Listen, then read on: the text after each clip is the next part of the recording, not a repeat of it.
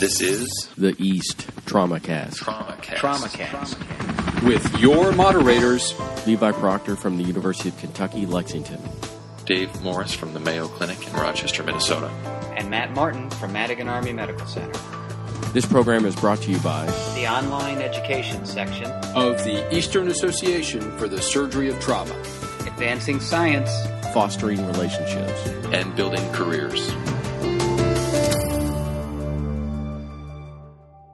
Hello, this is Matt Martin. Welcome to another TraumaCast. We've got a great topic today. We're going to be talking about active shooter scenarios, as well as the Hartford Consensus Conference and recommendations. I'm your moderator. I have two of my co-moderators here, David Morris and Levi Proctor. And today we'll be talking to two guests.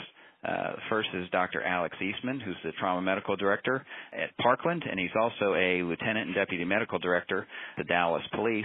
And Dr. Ahmad Haq, who's an active duty Army surgeon. He's also Director of the Simulation Center at Madigan Army Medical Center. So Alex and Ahmad, thanks a lot for joining us. Glad to be here. Thank you. A pleasure.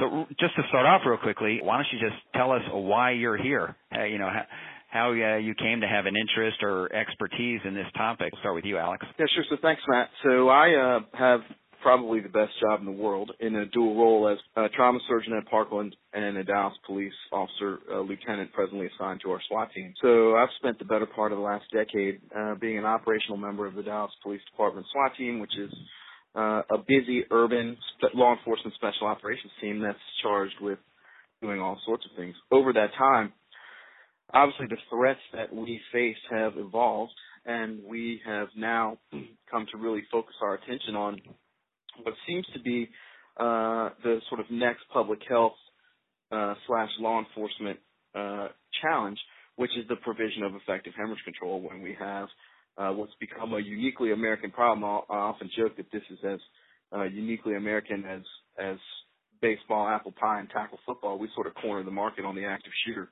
And Ahmad, I know you've been very interested in training and simulation and preparing people for some of these scenarios.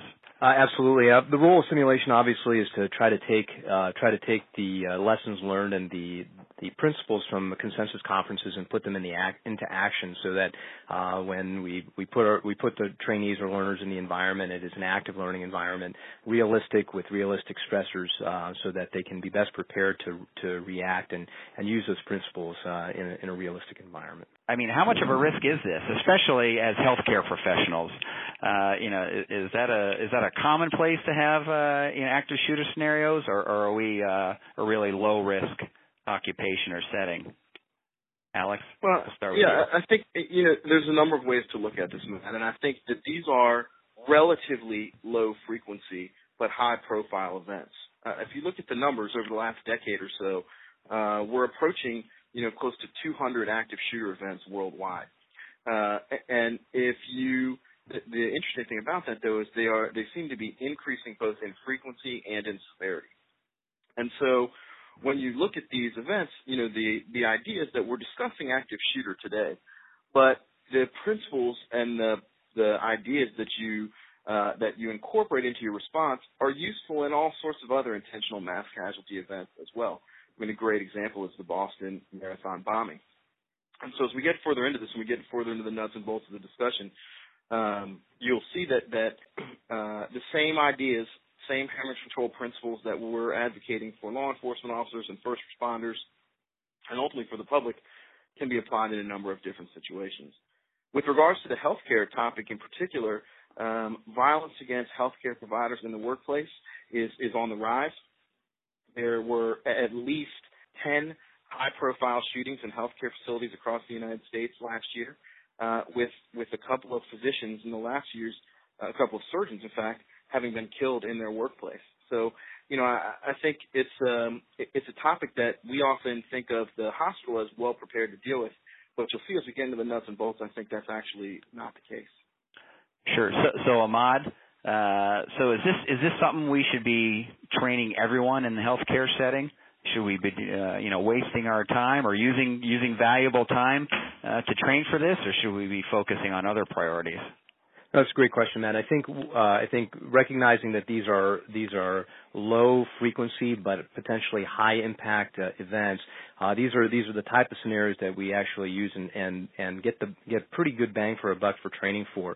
Frequently, active shooter scenarios are reserved for the hospital security forces or whoever the security office, or officers in the facility, and that's who train to do active shooter events. And I think that and what we found, and I think what the training event that we ran last fall was that, and we fully realized from our participants, is that their systems really didn't have a organized or cogent response to how they would respond to an active shooter event in the hospital.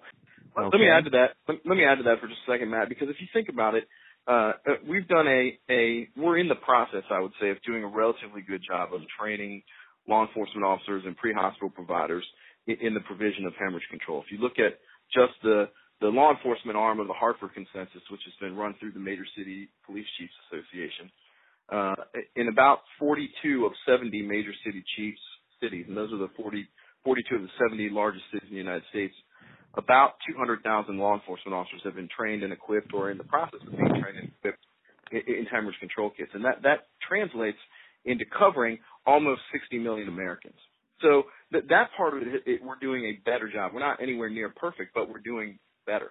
But if you think about it, and there's probably mostly trauma surgeons listening to this TraumaCast, if this were to happen in your hospital, and you had injured people on one of your regular wards, not your ICU, not your resuscitation area, nothing like that, but they're just on a regular ward, disgruntled patient or family member comes in and shoots several people, the ward gets locked down and they're barricaded, who provides hemorrhage control on that ward? If it's anything like Parkland, you've got floor nurses who do lots of great things every day, but what they don't do is primary hemorrhage control.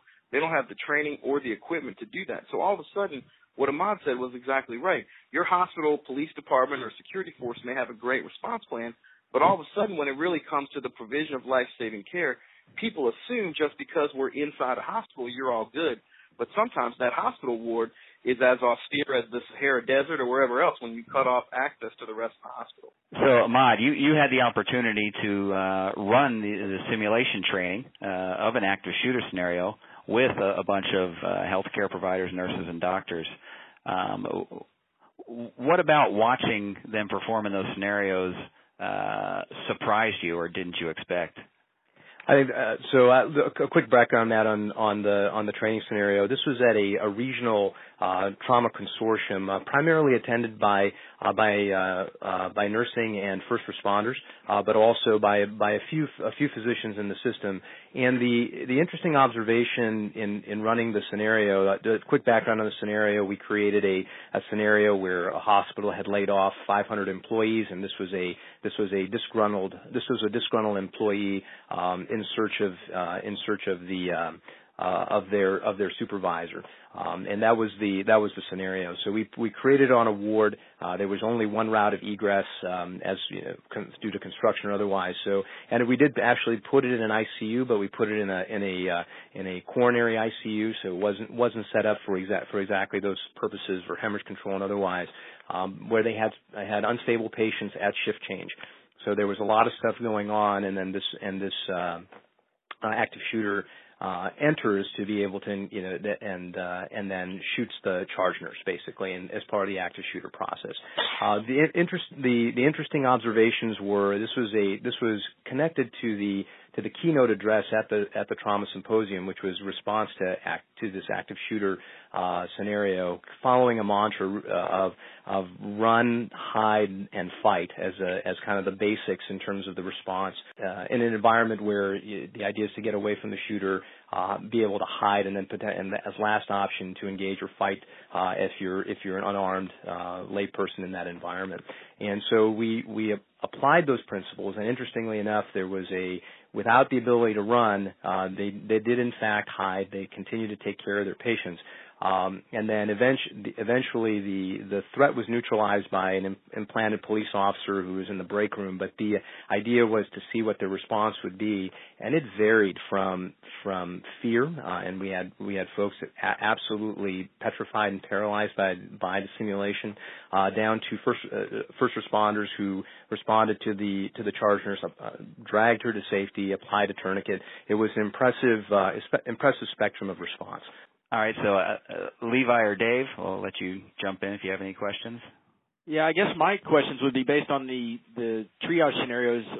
And Dr. Eastman as well. Should we be stocking all of our floors after appropriate education with combat gauze, with cat tourniquets? Yeah, no, I don't think it's going over the top at all. I mean, I think you have to be judicious about how you do it because there is an expense associated with that. But if you look at, there are institutions that are already doing that. The Hartford Hospital is one, obviously ground zero for the Hartford consensus. But the Hartford Hospital has pre-staged hemorrhage control kits throughout the facility, sort of co-locating them in the areas that there are AEDs or emergency equipment. There is going to be a large push coming out of very high levels of the federal government very soon about the idea, and I think we'll talk about this some more as we move into the Hartford consensus part of the discussion, but the idea of a public access hemorrhage control program. Those ideas, the idea that you can train the lay public to do things that were previously unheard of from a medical standpoint is exactly what people are talking about applying now. So it won't just be the hospital ward that needs to have some combat gauze and a few tourniquets. I think you're going to see these in a lot of other public spaces. In fact, just to bring that message all the way home, the city of Dallas right now is in the process of putting public access hemorrhage control kits in all of our large public occupancies. So Alex, what is a hemorrhage control kit? What should be in it? Yeah, so two very good questions. So I think this is where you sort of need to fall back on making some very, very responsible decisions. And so the kits that we issue to every Dallas police officer right now contain three core items.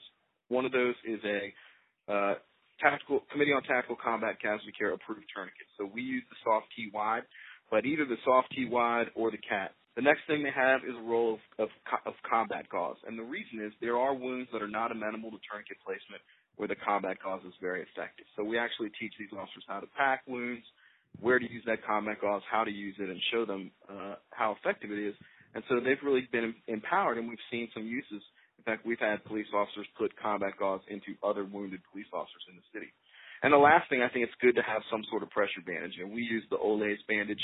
How many you buy and where you put them is a matter of great debate at the moment.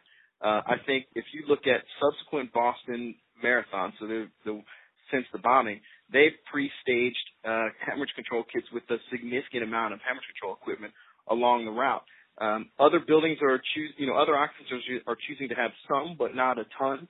So I don't think there's any good guidance. I think you have to look at the building, how many people are in it, the occupancy, and the threat level, and then sort of help make a best educated guess. Quick question here, Alex. And what do you think is the best way to train some of these individuals? There's sort of this gray zone where I know that the NAEMT and the PHTLS folks have put together the bleeding control course, and that's great for sort of the lay provider or maybe the average patrol officer. What about, specifically speaking about nursing staff in the hospital? So we actually don't know what the optimal training regimen is. I will tell you that I think some groups, I know Dave King in Boston is actually looking at this scientifically, which will give us some really good information once we get those results out. But I'll tell you my personal bias, which is based on training, thousands of first responders over the last, nearly decade, is that, look, when we first started doing this, the training course was 2 days long, and then all of a sudden we realized, like, hey, wait a minute, it doesn't take 2 days to figure this out. And so we've steadily been trimming back the amount of training. For the Beacon course, the Beacon course is designed to be delivered in 2 hours. I think, somewhere in the 2 to 4 hour range is probably the optimal time it takes to learn the equipment, learn the indications, get familiar, do some hands-on training, and then a couple of scenarios, and then you're out the door. We got to resist the temptation to make it more complicated than it needs to be. So, Ahmad, you've focused a lot on, obviously, training and using simulation. Where are we in the simulation field in training for these events? Yeah, absolutely, Matt. I think a couple of things with regard to chronicity for training. What we do observe in our combat medics and do get this training, and we do note that even though it seems like a simple psychomotor skill, it is perishable as are many other skills. And so, at about the 1 year mark or so is where we start seeing an increased amount of time and a lack of precision and speed in applying the tourniquet, and where refresher training is important. And so most of our units come through annually, and requirements really every other year to be able to do and assess training, and part of that is application of a CAT tourniquet. But units frequently train at least annually on the application of those tourniquets. With regard to simulation, the simulators that are available, I think it's also very important that we can put up a tourniquet, we can put them up on each other, just for the in terms of buddy training. But there's some very good simulators out there that actually have hemorrhage, have traumatic amputations, actually move, kind of have a bionic type movement, adding a significant degree of realism to the scenario. And the tourniquet has to be applied with sufficient pressure to occlude, 90 to 100 millimeter of mercury pressure. If the tourniquet is not applied appropriately, the bleeding doesn't stop. And I think that that's the type of feedback and the type of training hands-on that, if it's not, it can be done, but if it's not done correctly, it's an ineffective intervention. And so that's what we focus our medics on in terms of their tourniquet training. Do you guys think rehearsing these scenarios in your hospital that they should be within the same mass casualty plan that most places have already, or should they be a completely separate review process and going through the sequence of events? Yeah. So, I think the mass casualty portion of the plan can flow and fit with your other all hazards plan. But in terms of the hospital response, you absolutely have to have a separate policy and exercise that plan and policy for an active shooter, because the response is not like anything else we do in the hospital. The flooding of the facility with armed law enforcement officers who are not stopping to address the wounded, but instead going to seek out wherever this problem is something that will be unsightly for most healthcare providers that have never seen anything like that, who may get a gun pointed at them and given commands to do things they don't usually do in the hospital. And would you involve those, like your local police department and fire department, to participate in those? Is that of benefit, or do you just use your own, players to act as those agents to carry out those roles?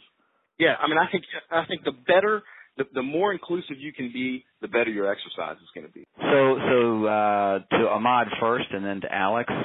So I'm working in a hospital, and there's an active shooter event.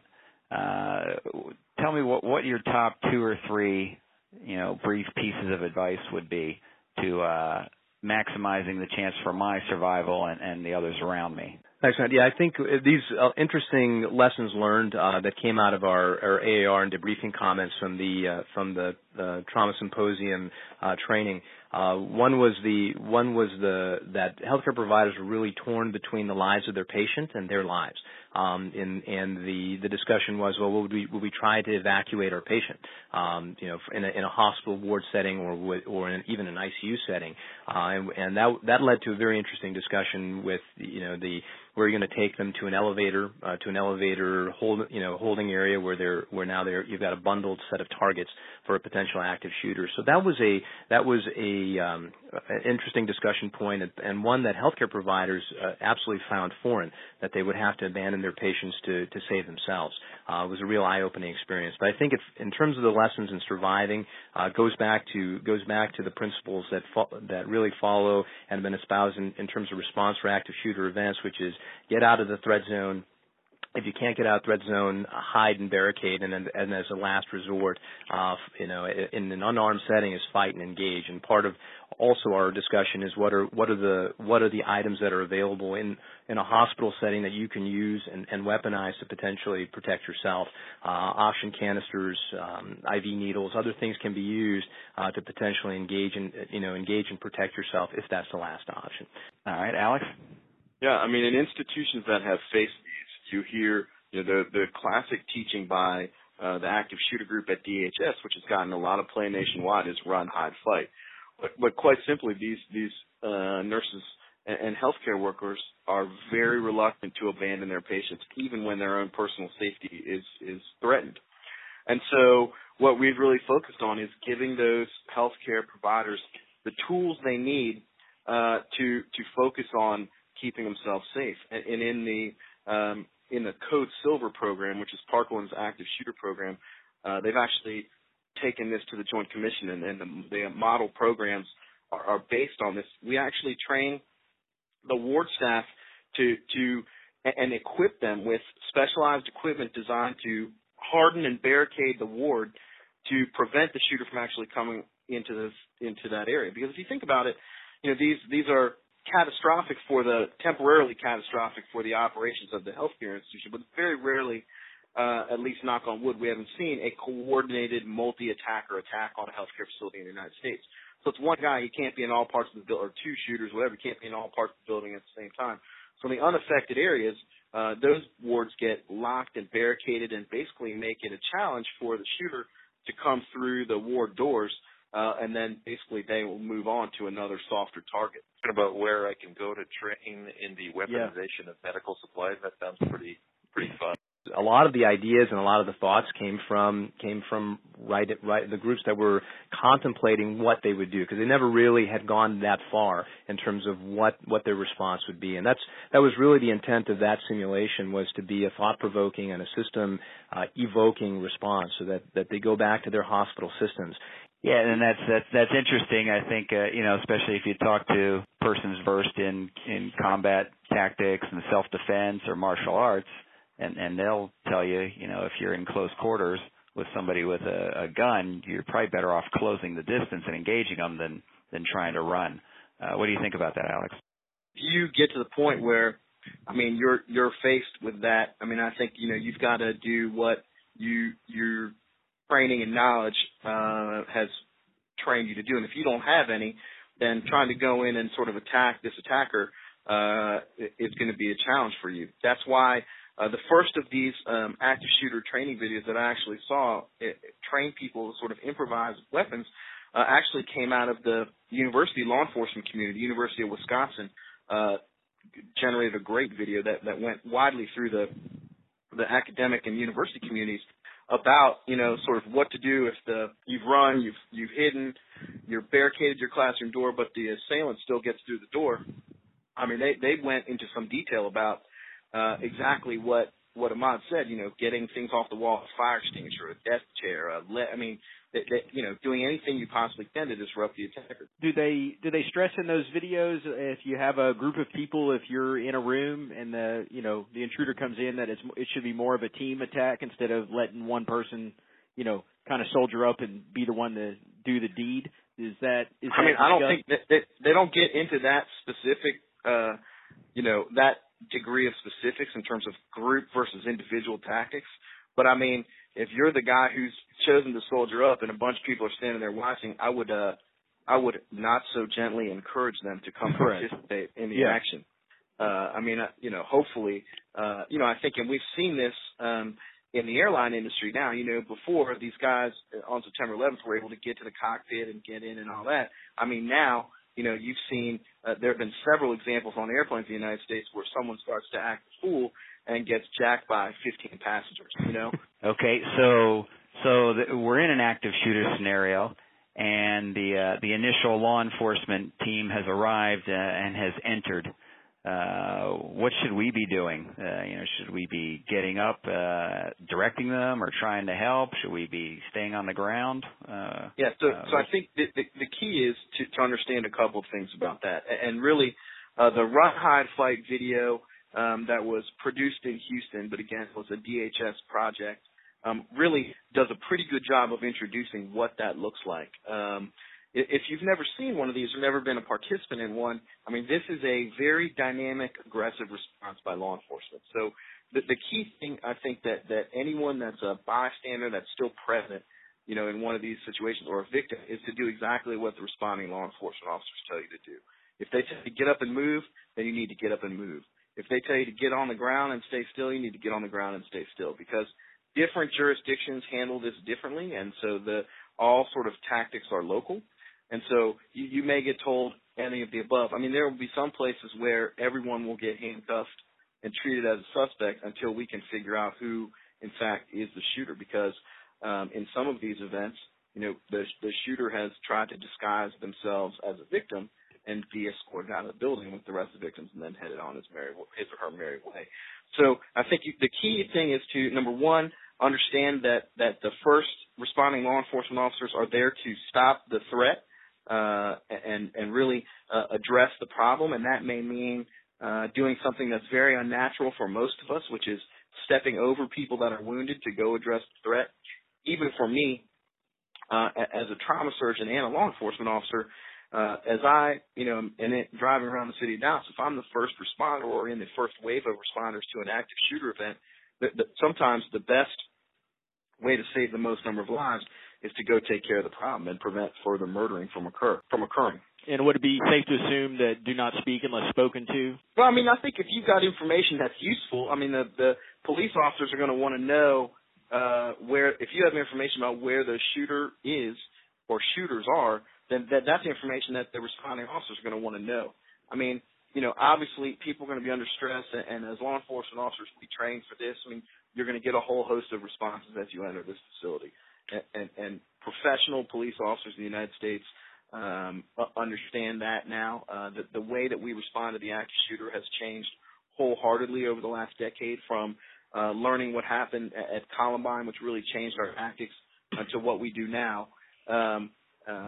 So I don't say you have to sort of lay there silently, but you want to be a help rather than a hindrance, I think, is good advice.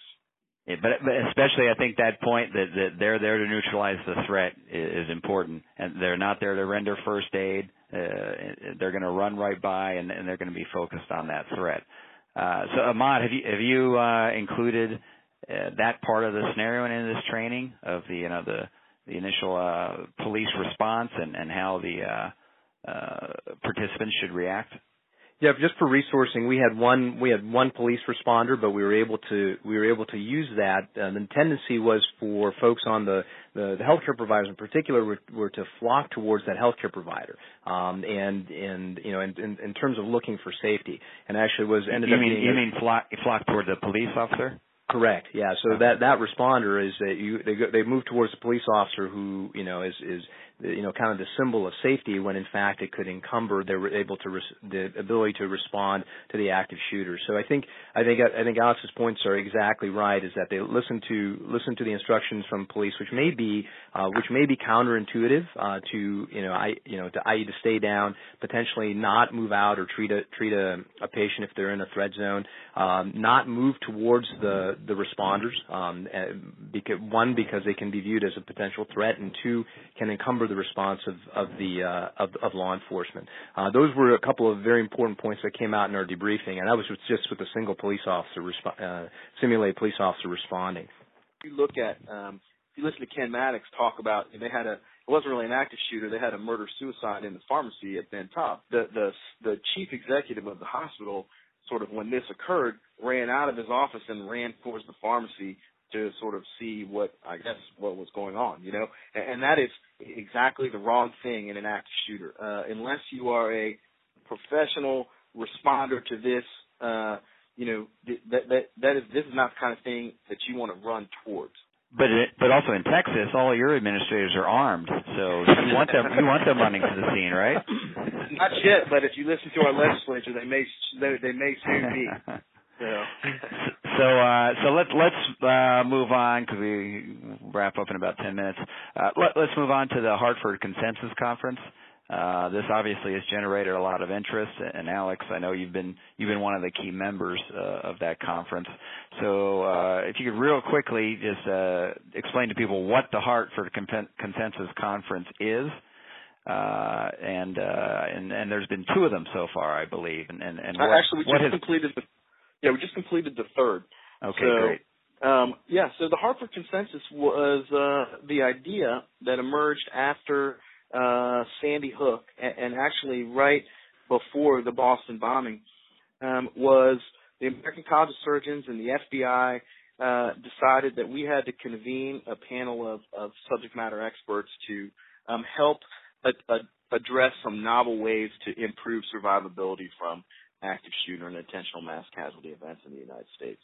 And so the first Hartford Consensus, where the threat acronym was developed, and the idea of the initial response to these, taking a whole bunch of good ideas and synthesizing them into a neat package for active shooter response in the United States, was what the first Hartford Consensus meeting was about.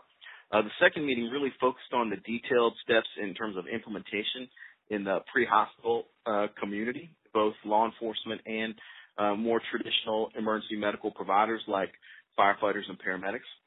And then as we've seen, as we've studied these events in more detail, and particularly in the Aurora movie theater shooting, there are a lot of people who become what a lot of people used to call bystanders, but really are more what end up being immediate responders. They are there at the point of wounding.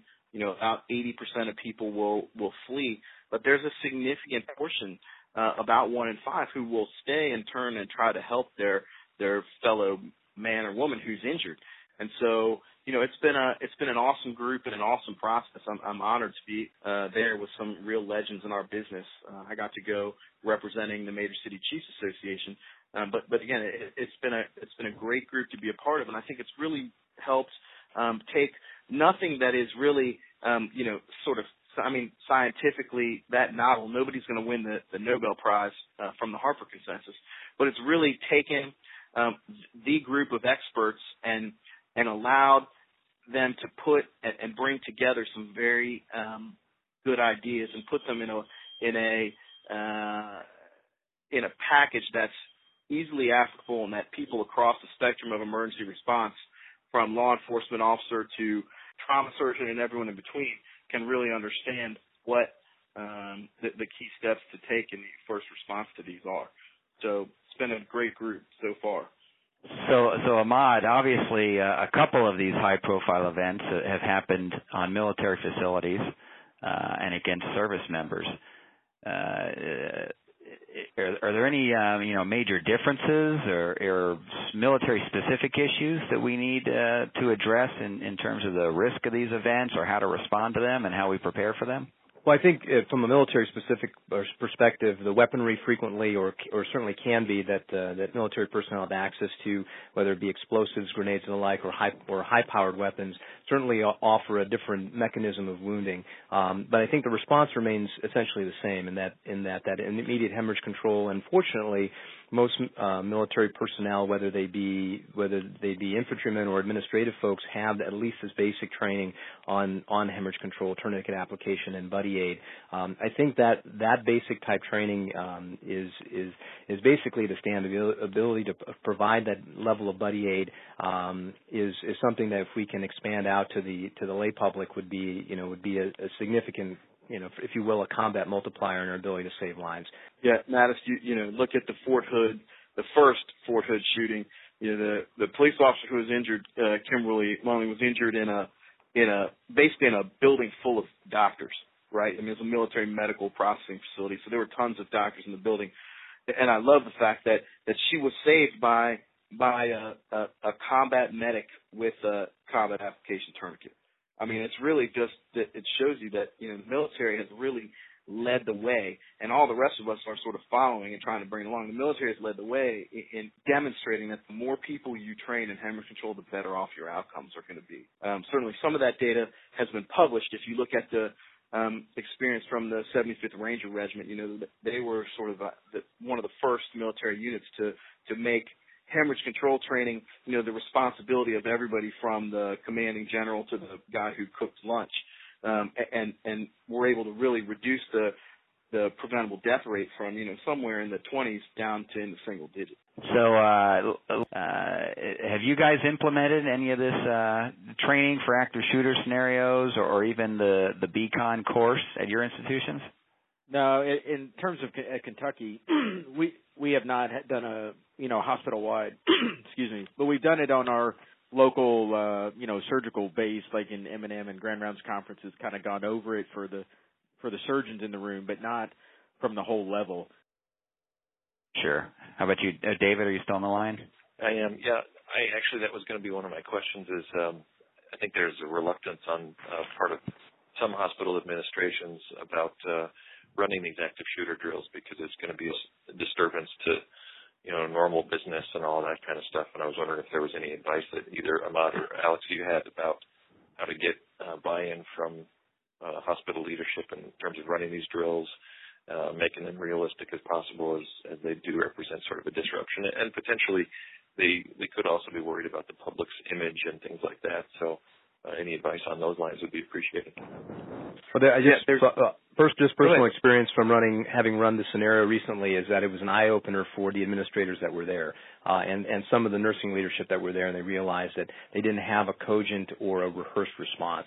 And I think that the most effective way to build that support is put folks in these type of experiences, environments, in a simulated setting to realize that they really need a organized, rehearsed response, and it's worth the time and the effort to do it just because of the potential effect of an active shooter. Yeah, and I would say the way to make that argument is there's nothing more disruptive than handling one of these situations poorly in your institution. It will be a crippling event for day to days if that occurs. And so, I think one of the things that's interesting is that there's a wide spectrum of how you can do these exercises. If you're really going to bring first responders into the hospital and make it that detailed, then I think you absolutely have to work with your local first responder community, both police and fire, who are used to conducting realistic training exercises in public buildings all the time. So on the Dallas Police SWAT team, we get to train in a variety of settings from, big shopping malls to elementary school and everything in between. And so your local law enforcement agency is going to be well versed in how to conduct realistic and, most importantly, safe training in an environment that may or may not be occupied. Yeah, and I think, Alex, you bring up a great point about the 75th Ranger Regiment and looking at what they did, and I think you can see what it took was a physician champion, who was Russ Cotwell, who said everyone needs to be trained in this, and made the commander, who's the administrator, aware of the issue, and then the commander needs to buy in and say hemorrhage control or survivability is my priority. And the results, clear better results than most of the other units in the military. And I think that's our job as trauma surgeons, is to be those physician champions and be convincing those administrators that need convincing. Has there been discussion in terms of the Hartford Consensus and how distal into the community we take this education, like meaning going, as morbid as it sounds, like going to elementary schools and high schools and showing them this equipment and, kind of going through the fundamentals? Are in high risk areas such as schools or malls and things like that? Are those things that are discussed? So I don't think that sounds morbid at all. I think it sounds realistic. And those things have definitely been discussed. I was called to a meeting in Washington of a very unique group of leaders from a cross section of American life and business, with everybody from the National Educators Association to the NCAA to Hollywood to, all kinds of folks, to try to get the message standardized across the board from the movies to the elementary school and everything in between, to get this information out there. Because really, I think this has to become and the Hartford Consensus really is contributing to what you see in other and what you're going to see in other settings, which is that this really has to be effective, has to be to do exactly what Matt just said and what we described with the Rangers, is it's got to be pushed out wide to everybody to really achieve maximum effectiveness. So I think you'll see it in a variety of settings. Now, how low you push it, whether you push it to elementary schools and stuff like that, I don't know that there's necessarily a right answer to that yet. But I think in the coming months, you're going to see a large push to make this a lot more common of a skill than it is today. So Alex, you mentioned the THREAT acronym. Probably not all of our listeners even know what that is. So what does the THREAT stand for? Yeah, so THREAT basically describes the steps that need to be taken to maximize survival from an active shooter. And so the THREAT acronym stands for THREAT, so hemorrhage control, rapid extrication, assessment, and treatment. And those are the things that need to occur right away and sort of occur relatively simultaneously to maximize survival. That's how first responders, law enforcement officers, fire, EMS are training now to sort of bring those steps much closer together than they ever have been. You know, traditional response to the active shooter occurred in a three-phase approach, you know, sort of a law enforcement phase, fire rescue EMS phase, and then a community recovery phase. We've learned our lessons over and over again that those things to really maximize survival can't occur in those sort of three segmented phases. They have to be brought much closer together. And groups like there's a number of groups around the United States that are presently trying to develop best practices about how law enforcement and fire rescue and EMS respond together to these to deliver, threat neutralization capabilities and medical care as quickly as possible. All right. Well, I think we're going to have to wrap it up, guys. So I'm just going to ask each of you, for any final message or take-home point that you want to get out there. We'll start with you, Ahmad. I think the one take-home point is that training is essential, and I think integrated training on these type of events is just as important as I think someone referenced before, the bloodborne pathogens and the like. This is the type of training, and as the occurrence of these type of events increases across the country, our ability to respond is going to be predicated. Our ability to respond well is going to be predicated on how we train to respond to it. Alex? Yeah, Matt, I would say that if these discussions are not occurring in your community, in your trauma center, that it's incumbent upon you as the trauma leader in the community, and the trauma surgeon has retained that role in every community I've worked and visited in. It's incumbent upon you to go and be the bridge and be the person who builds and starts the discussion between the law enforcement agency and the fire rescue EMS providers. Because as trauma surgeons, I think we understand the ideas of hemorrhage control. Those guys understand how to respond to the active shooter, and by marrying those two together, you're going to make your community a much more safe place to live. All right, guys. Well, thanks a lot for talking with us. Great information. Sounds great. Yeah. Thanks, man. All right. And that wraps up another edition of TraumaCast, brought to you by the online education section of the Eastern Association for the Surgery of Trauma. You can check out all of the great educational and career development resources available on the EAST website at www.east.org. And make sure you subscribe to the TraumaCast series so you don't miss any of our exciting upcoming programs and interviews. So if you're searching for cutting-edge science and research, professional education, networking and building relationships, and career development, remember that all you need to do is look to the East.